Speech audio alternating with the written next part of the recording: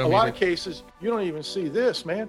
This is pretty easy. Right. You don't even see this. It's right. like, dude, I'm not even going to measure that. But no, you're not going to see something like this where you can look to see where leaks are, and whether I'm talking to a business owner, business leader, or a service technician, installer, I don't care. If it's somebody I'm talking to, I just want to add value to the conversation so that going forward, they could be better off tomorrow than they are today, right?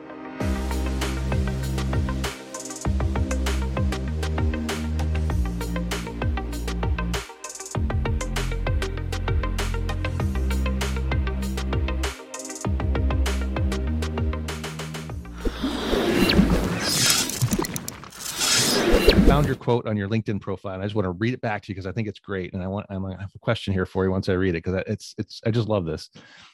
I enjoy attacking new business problems that need innovative solutions. I'm not looking to reinvent the wheel, but I'm always searching, listening, and expecting that a better wheel for these times is in the making, as long as we don't settle for the way we've done it around here, quote unquote, the way we've always done it around here. So in your mind, given the challenges over the past couple of years, especially, what does that better wheel look like to you? What do you see?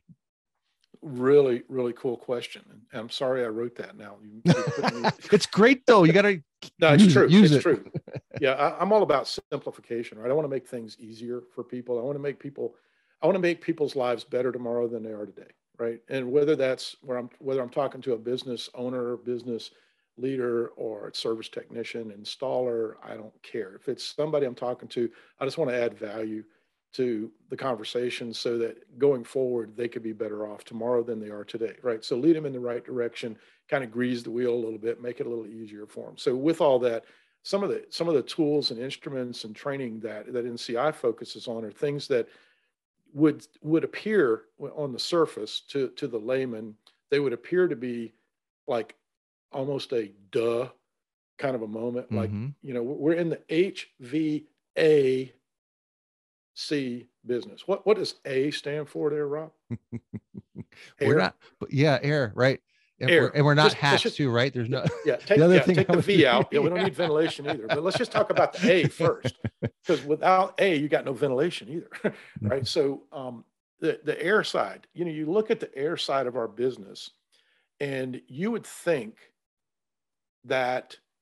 Well, okay, so you're a refrigeration guy. You got that refrigeration background, right? So let's just play a little game real quick. If I'm gonna tie it into air conditioning and refrigeration all at the same time. So we got an air conditioning system that's designed to operate at 400 CFM per ton for the area that we're in. So typical number.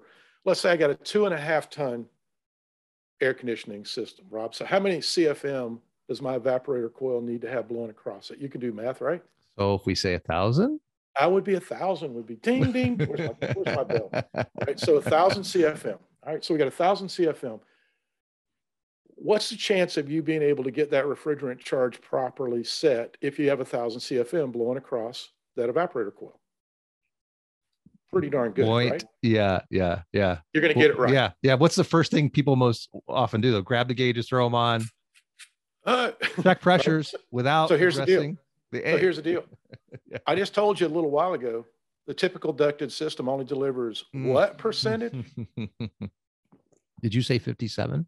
57%. All right. So what if you only had 570 CFM blowing across that evaporator coil, Mr. Refrigeration mechanic? Well, you get a really good dehumidifier first, and then you're going to get a block of ice and no air second or third.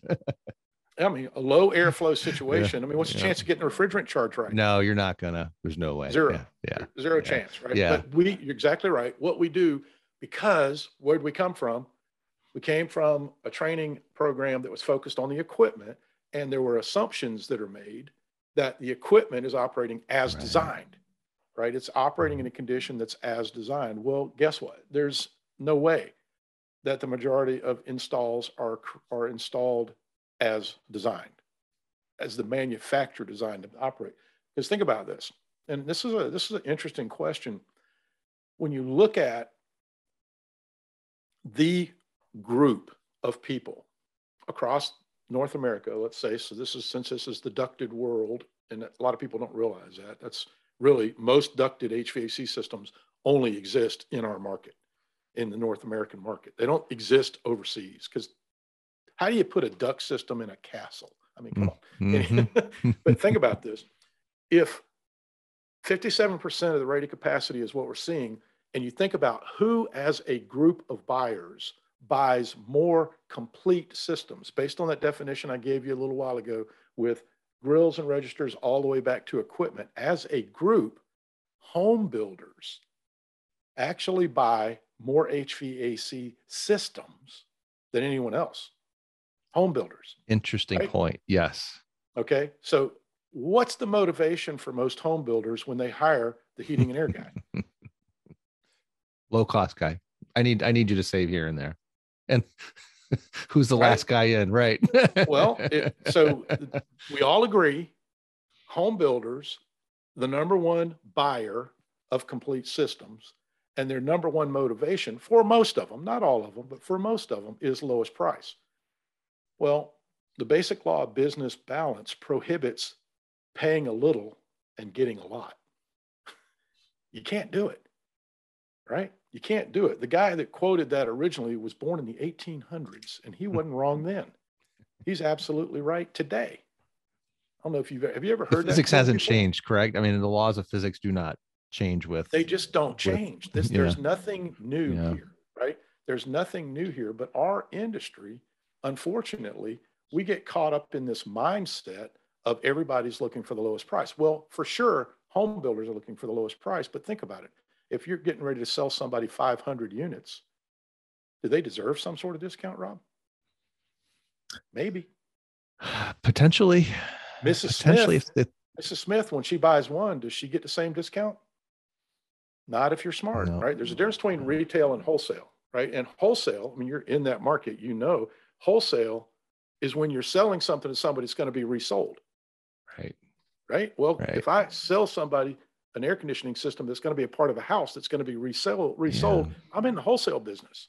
It's a different mindset. It's a different bill. But what we do, so many people learn, they cut their teeth in new construction.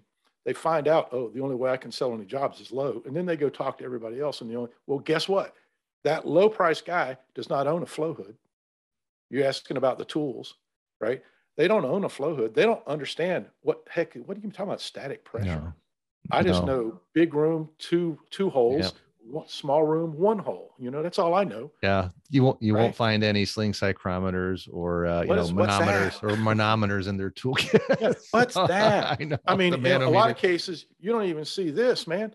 This is pretty easy. Right. You don't even see this. It's like, dude, I'm not even going to measure that. But no, you're not going to see something like this where you can look to see where leaks are, right? I can tell where duct leakage is with a stupid infrared camera.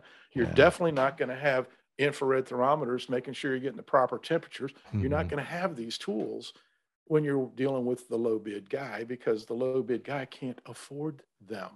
And they also don't spend the money. They don't make the investments to educate their people. And unfortunately, when you have uneducated people with this tool, right, instead of these tools, when you have that kind of thing going on, guess what? You get what you bought, right? I always say, well, you got what you bought, right? I mean, that's what you did. You bought low price, you got low price. And it's sad.